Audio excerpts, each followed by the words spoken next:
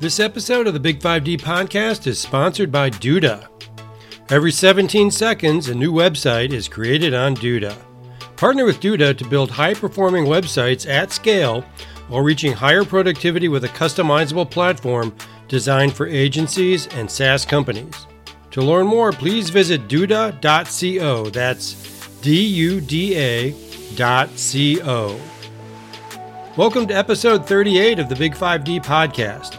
I'm your host, Charles Laughlin, Content Director for Big5 Digital. Our guest is Zach Marks. He's the co-founder and CEO of GIA, a blockchain-based small business lender focused on emerging markets in Africa and Asia. GIA recently raised a $4.3 million seed round, but we don't talk about funding at all on this interview. As I told Zach before we started recording, my view is that the amount of money a company has raised is usually the least interesting thing about it. Not that funding isn't important, we all know it is. We're just much more interested in which problems a company is trying to solve and how. We really hope you enjoy this interview with Zach. Zach, welcome to the BIG5D podcast. Thanks so much, Charles. Happy to be here. Great. So your company is GIA. Is that pronounced correctly? That's right. So usually the first question is, what is your company? And so what I ask is, what is your company? But in the course of answering what is your company, maybe the name, et cetera, tell us about your mission. Sure. So what GIA does is provides blockchain-based financing for small businesses in emerging markets. And our mission is really to unlock financial freedom and put entrepreneurs in control of their financial destinies around the world. Since you asked about the name, I think it's a good place to begin. GIA is actually sort of an homage to our team's multicultural background and multilingual background. In Chinese, my co-founder is from China, and in Chinese, Jia means home or family, which we think is the central financial unit. In Hindi, Jia, I lived in India for about 4 years working in microfinance. So Jia means heart, and we think of this as building banking with a heart. And finally, in Swahili, which some of your members might be familiar with, in GIA, so GIA with an N in front of it, means road or path. And we're really building the road or path to financial independence for small businesses. So that's how we got our name. And happy to go into the background of why I started it and who I am. Yeah, well, the name, there was more to that than I thought. That's pretty cool. Tell us, you're a co-founder of this company, and I want to get into the whole blockchain, all that stuff that you started with. But before we get to that, what is your path to emerging markets? I know this is not exclusively Africa, it's an emerging market play, right? Yeah. But what is your path? You mentioned India. Kind of what is your path here? Yeah. So, I was born and raised in Philadelphia, so not an emerging market, but I've really always loved... I'm from Chicago. Neither are. Yeah. I've always loved learning languages and always really loved connecting with people over food. And I think some of that passion made me know that I was going to work internationally once I finished college. So my first job after college was teaching English, since it was a way for me to hop around the globe. Mm-hmm. And so I taught in schools in Brazil and in Ethiopia and in India, sort of how I first started hopping around the world. And in each place, I became really good friends, usually with like the street vendors in my neighborhood. And in India, I was pretty close with the chai wala, the guy serving samosas and chai outside my school.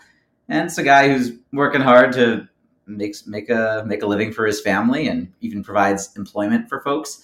Runs a good business, and he wanted to expand and have a second stall, and he just could not access financing to do that. And that's, small business financing is a real challenge in the US as well, but I think it's particularly challenging in emerging markets, and sort of trying to figure out why it was such a challenge is what led me into the work I've been doing. And so ever since hanging out with Ramesh, the chaiwala, outside my school, I sort of began work in what I'd call basically 3 waves of microfinance. If we think about what this core challenge is of like, why can't we get Ramesh, the chaiwala, a loan from a bank? An Indian bank would say, well, there's a couple main challenges here. A big one is I don't have any data to underwrite this person. I have no idea how many cups of chai or samosas he sells in a day. Another big challenge is just he's probably not worth my while. Just he's so small. Maybe he needs $500 of financing and milk and sugar and whatever, another $1,000 to open up a second stall. It's just not costs me more than that to go and serve this customer. And as a result of those challenges, and there are probably a handful of others, but there's really two main ones. We have a $5 trillion credit gap for small businesses in emerging markets. And that really became the defining challenge of my career. So I began working after I was teaching. My first job, I was working in what I call microfinance 1.0. So this is working with traditional community finance groups. They have different names, different parts of the world. And in East Africa, they're often called chamas or sometimes SACCOs, a saving and credit cooperative.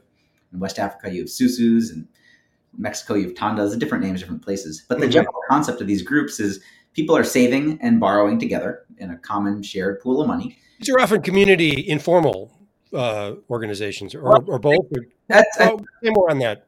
So the sort of the Grameen Bank model is often to work with what are existing informal community organizations, like as informal as, hey, there's 10 farmers in one little village, and they all sort of get together on a weekly basis, but maybe they don't have any legal entity.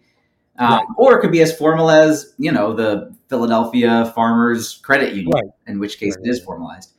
But by informal, I meant like not a legal entity. Yeah. More of a collective of individuals. Yeah. In general, the idea is just a collective of individuals, and it can be formalized or cannot be.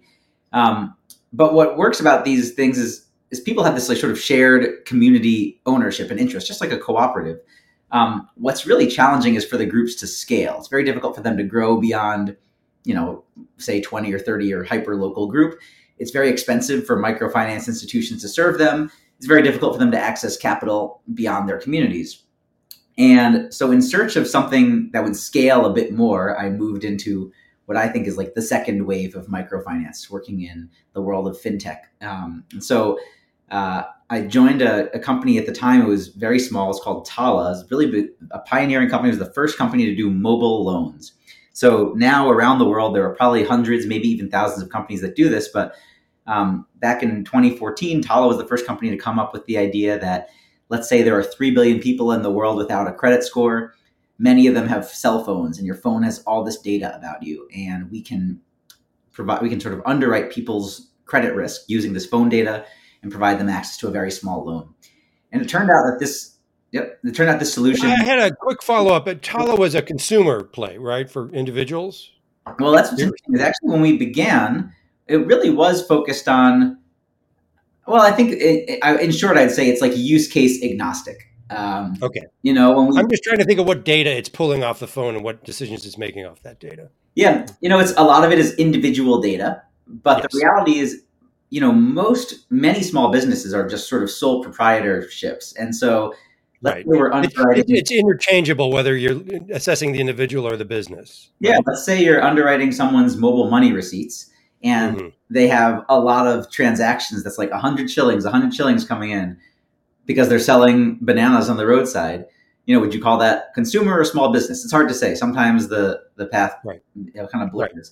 That's MSMEs all over the world, right? Exactly. Yep. Yeah. And but I do think you're right in that a lot of these mobile lenders, the initial aspiration was really to provide financing for small businesses to expand. But what ended up happening is these loans are often used for consumer use cases. And, in theory, there's nothing. Who's to say what anyone should spend their money? As long as they're paid back, right? Yeah. As long as you're paying back, it works. The challenge is the more consumer the use case, often the more risky it is to get paid back, right? Because if you're financing inventory for someone's business and you know that they're getting the inventory, they're probably going to have to sell the inventory. But if you just give them cash and you don't know that they're going to buy the inventory they said, and instead they end up using it for something for their household, and who's to blame them for buying groceries for the household, but it might not be a productive asset that they can get a return on. And the person might end up getting trapped in a cycle of debt that they aren't prepared to pay. Right. But I'd say what left me ultimately to think of a path beyond just mobile lending is I saw that while that model scaled, it really got away from the community ownership element of microfinance 1.0.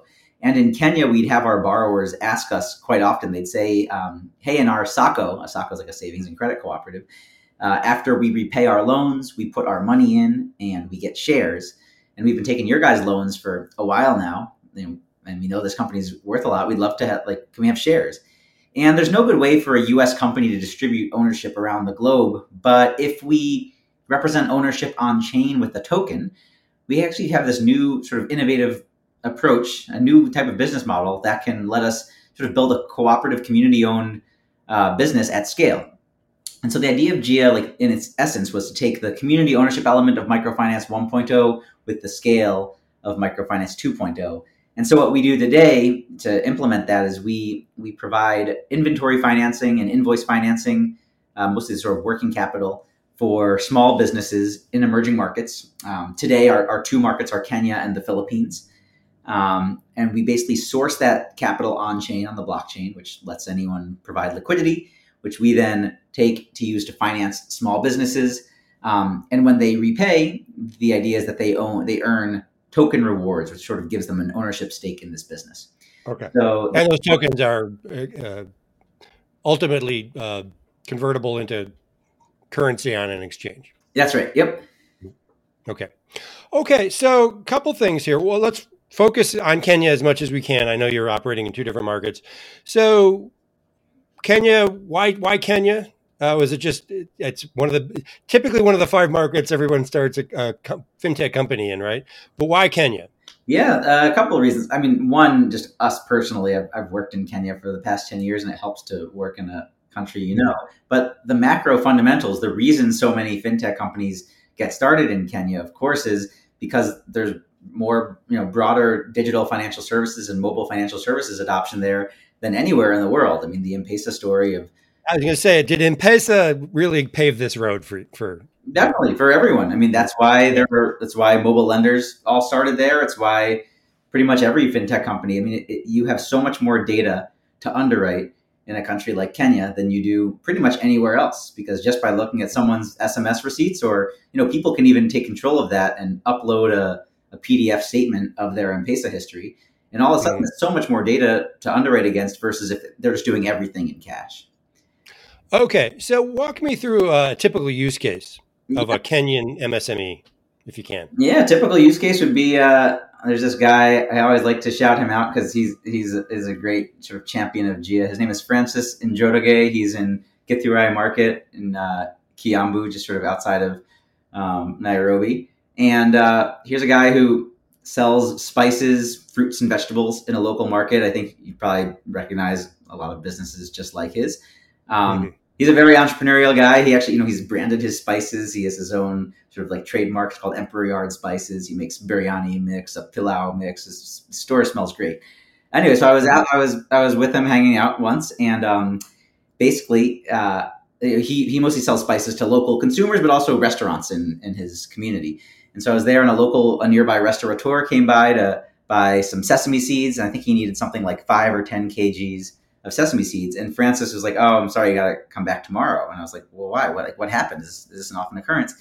And basically what Francis said is, Francis buys the sesame seeds in 25 kg shipments because the next increment after 25 kg is 100 kg. Mm-hmm. And the jump from that is considerable more capital is required. Now he could be paying a way lower unit price, so his margins could be way higher. And if he's buying more. Yeah. And he could keep more inventory in his shop so he wouldn't run out. He'd be able to make that transaction. So simply because he didn't have access to capital, he's having lower margins. He's not able to execute a business, right? And it costs more to spend less sometimes. Yeah. Yeah. And so that's like an obvious use case of someone who needs finance. And so that's what we do. Actually, we help Francis finance his inventory, and now he can buy at higher quantities at lower prices. So, where is your biggest? Now, data de-risks this for you to a certain degree, and the ability to talk through kind of your process for scoring. Do you have a proprietary credit scoring model, for example? Yep. Kind of walk us through how you've thought that through.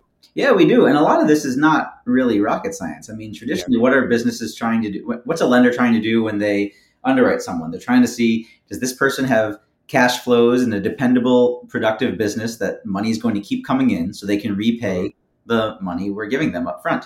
And so our underwriting engine takes in, I'd say it's really a couple major buckets of data. So one is is partner data. We typically work with local partners. These could be wholesalers or suppliers. Like you can imagine, we tie up with wholesalers, the folks who would sell spices wholesale to a guy. One selling the sesame seeds to your... Yeah, exactly, right? So we see, okay, Francis has been buying 25 kgs of sesame seeds every week for the last 2 years. We know he's a reliable guy.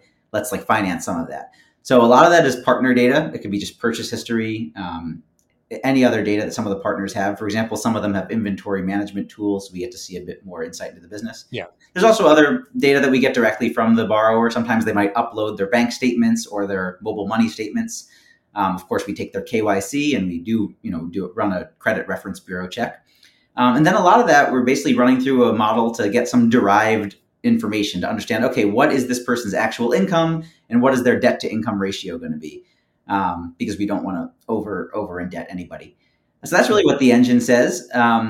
It's what's helpful is then it sort of is continuously learning. So once we get the feedback of, we've given someone a loan and then it's time for their repayment, the model gets to learn and it says, okay, this is the characteristic of someone we approved for this much and they defaulted. We've got to change the model a little bit.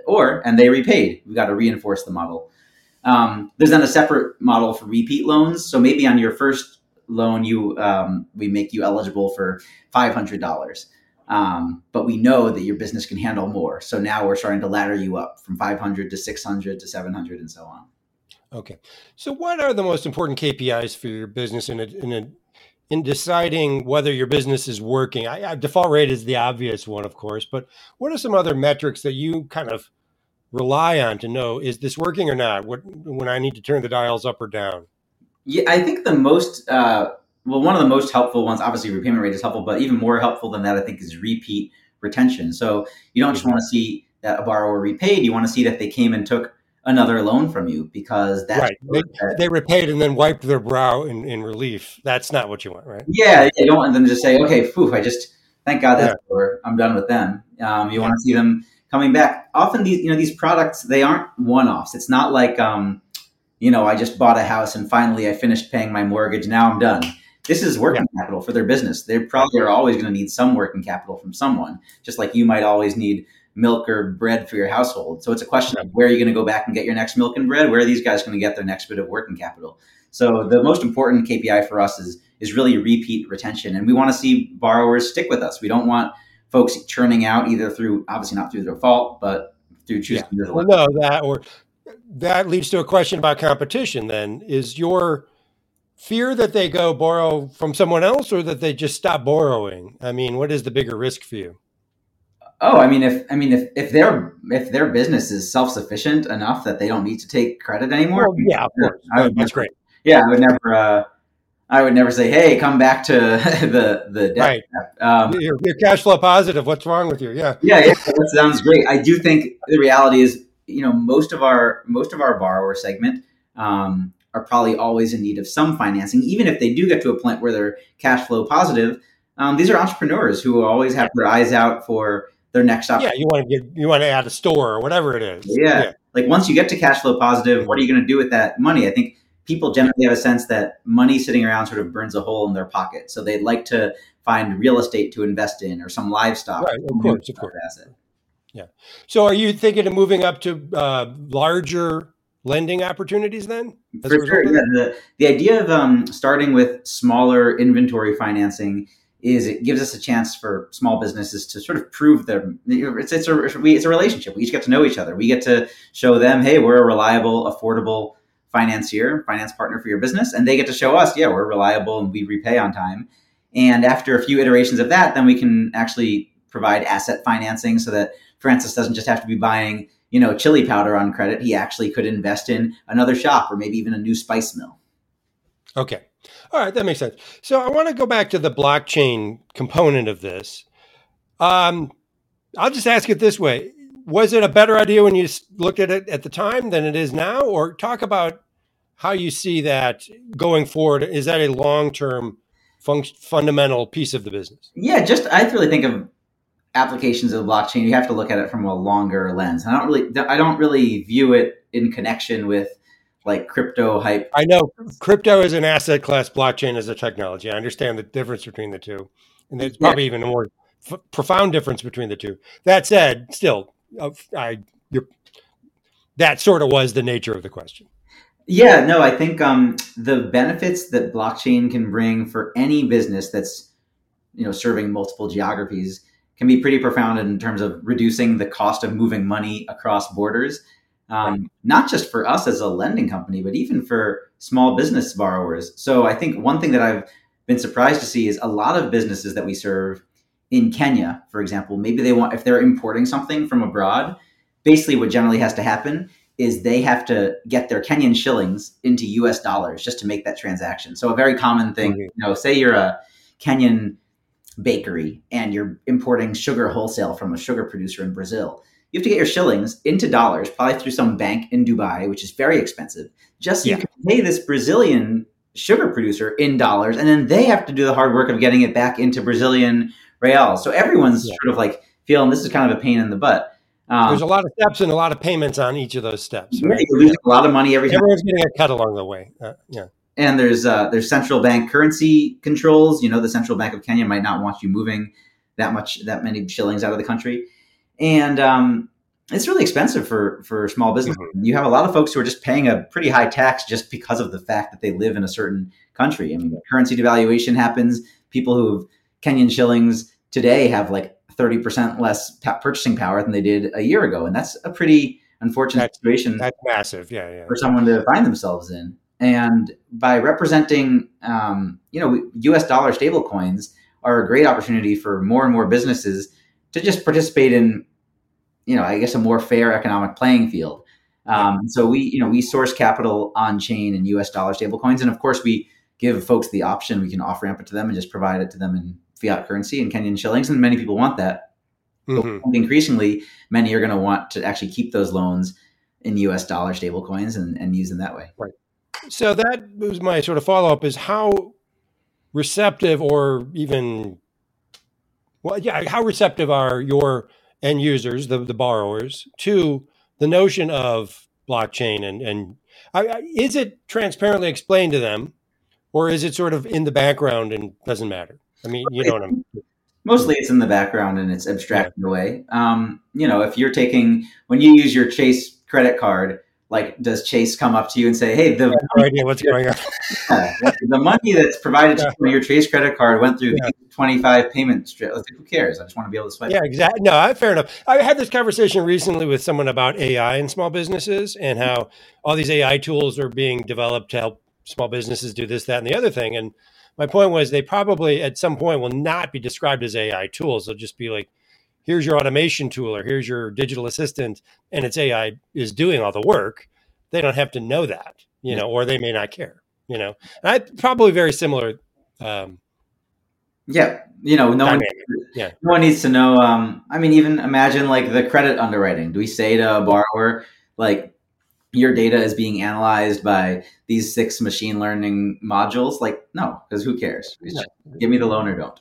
That's exactly right. So I kind of assumed that was the answer, but I thought I would ask. Yeah.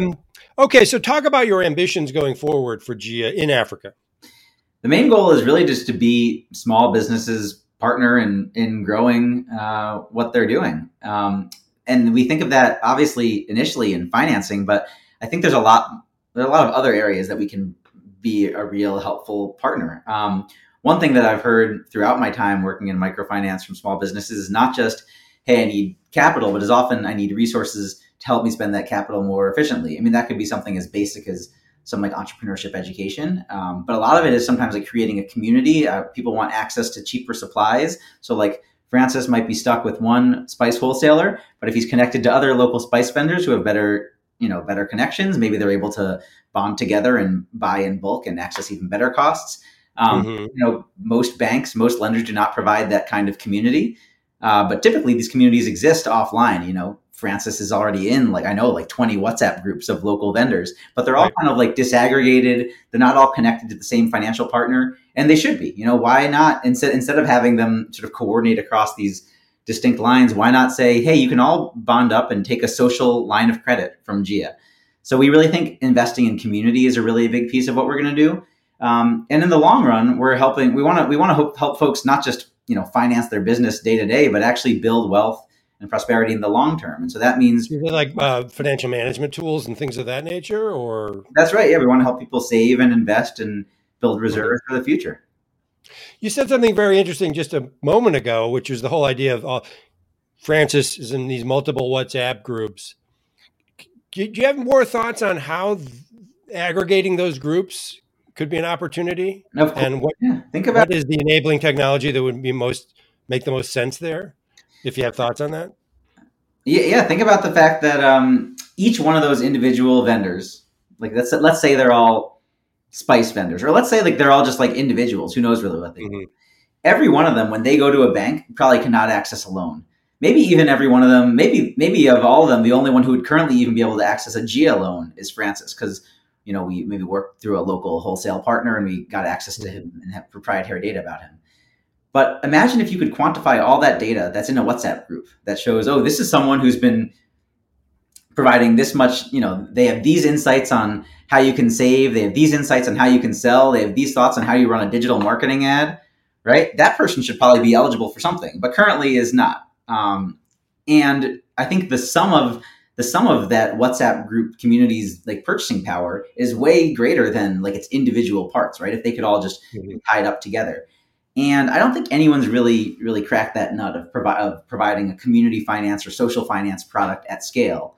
And I think we're really interested in doing that. And what we already see, I mean, our highest, our biggest source of new borrowers is from referrals. I mean, Francis alone, I think, has referred like 20 borrowers to us from the local market. And that's because there aren't a lot of great options out there. So once you find someone who's working for you, you want to, let your community know. But rather than serving Francis and each of his 20 referrals on a one-on-one basis, what if we could serve them at a lower rate, just with one big loan, and they sort of manage it together? I think that's like a great application of something in the future. Okay, cool. What about geographically within Africa? What are your thoughts in the near term? Very excited to explore markets beyond Kenya. I think the natural thing that I think a lot of foreign venture-backed companies do is they sort of look at like Kenya in the east and Nigeria in the west, and maybe South Africa's too advanced for them, and then sort of like prove something in those places and then see where they can go from here. I think that's sometimes like just basic Western VC math. I think we'd probably be interested in exploring countries that aren't just VC wants you in Nigeria within 18 months or something like that. Yeah, I think that, and it would be really exciting to be in Nigeria, but it's also a very competitive and complicated and expensive market. And sometimes it might be a little easier to enter somewhere else. We actually have an invoice financing program going right now with a company in Ghana, which is really exciting. Company there that sort of has basically they have like a financial health management software for MSMEs in Ghana, and we're working with them to. Is it Oze? It's called Oze. OZE. I know Megan. Megan from Oze was a speaker at our last conference. Amazing. Yeah. So we're working with Megan and providing them invoice financing. It helps also her, her brother is a pretty prolific investor who invested. Hacky. I follow his newsletter, and he's an investor of yours. Yes, exactly. Okay. I did read a little bit before we talked. Amazing. Okay. Well, that's probably not a bad place to wrap it up. Really exciting stuff. I'd like a final thought from you on, just what do you think from a macro level? Forget what you're doing. Just from a macro level, what are a few things that you'd like to see happen in the next few years that would help small businesses in Africa? Great question. I think, there's still a lot of work to be done around just like the basic financial infrastructure of getting more small businesses into the digital financial services world, right? Like I mentioned earlier, I think the reason why so many folks are in Kenya is because there's so many fintechs are able to serve folks in Kenya is because there's so much data around them. So governments could do more work to sign up more small businesses for bank accounts, for example, or for mobile money accounts, and to do more work to provide low cost, easy to use payment gateways so that more small business transactions can happen in a digital fashion. As we know, cash is very expensive. And so the lower reliance on, but it's also very convenient, which is why people use it. Sure. So the more governments can do to move folks from cash towards digital economies would be really powerful, as well as sort of strong KYC regimes. Sometimes it's really difficult for fintech providers to come in and do anything if they don't really know who their customers are. I think a really important development that needs to happen, frankly, everywhere is is having more robust credit reference bureaus. So in the 10 years or so I've been working in Kenya, the Credit Reference Bureau still, I think it only recently started really incorporating data from digital lenders. So that meant, if you borrowed from a bank, you were covered, but only like the top 5 or 10% of the population is actually borrowing from banks. Everyone else is doing it from maybe these mobile fintech lenders. And there's no real-time information. In the US, if I apply for a credit card from Chase and then another one from American Express and then another one from SoFi, eventually I'm going to get dinged and they're going to say, hey, you just are applying for credit cards left and right. And we're going to pause you on that. Right. But in Kenya, there's nothing that stops that. So you can be taking a loan from Tala and Branch and Mshwari and all these other providers at once, and you're just stacking them on top of each other. Really bad for you as a borrower, but also bad for the lenders. No, it is. That's a problem in buy now, pay later as well, which I know is not this, but that is a similar problem. Yeah. Totally. We just need better insight into how people are treating credit, because it is kind of it's like a medicine. It can be really helpful, but it can also be abused like a drug. Yeah. Fair enough. Okay. Probably a good spot to end it on. Thank you very much for joining us today. It was a lot of fun. Perfect. Thanks, Charles. Appreciate you having me. Thanks for listening to the BIG5D podcast, the voice of small business digital transformation in Africa and the Middle East. This podcast is a production of Big5 Digital and is written, produced, and hosted by me, Charles Laughlin. Please subscribe to this podcast wherever you listen and kindly give us a rating and a review. This will help others find us. Thanks again to our guest, Zach Marks, and to our sponsor, Duda. Please remember to visit them at duda.co. That's DUDA.co. Thanks for listening, and see you next time.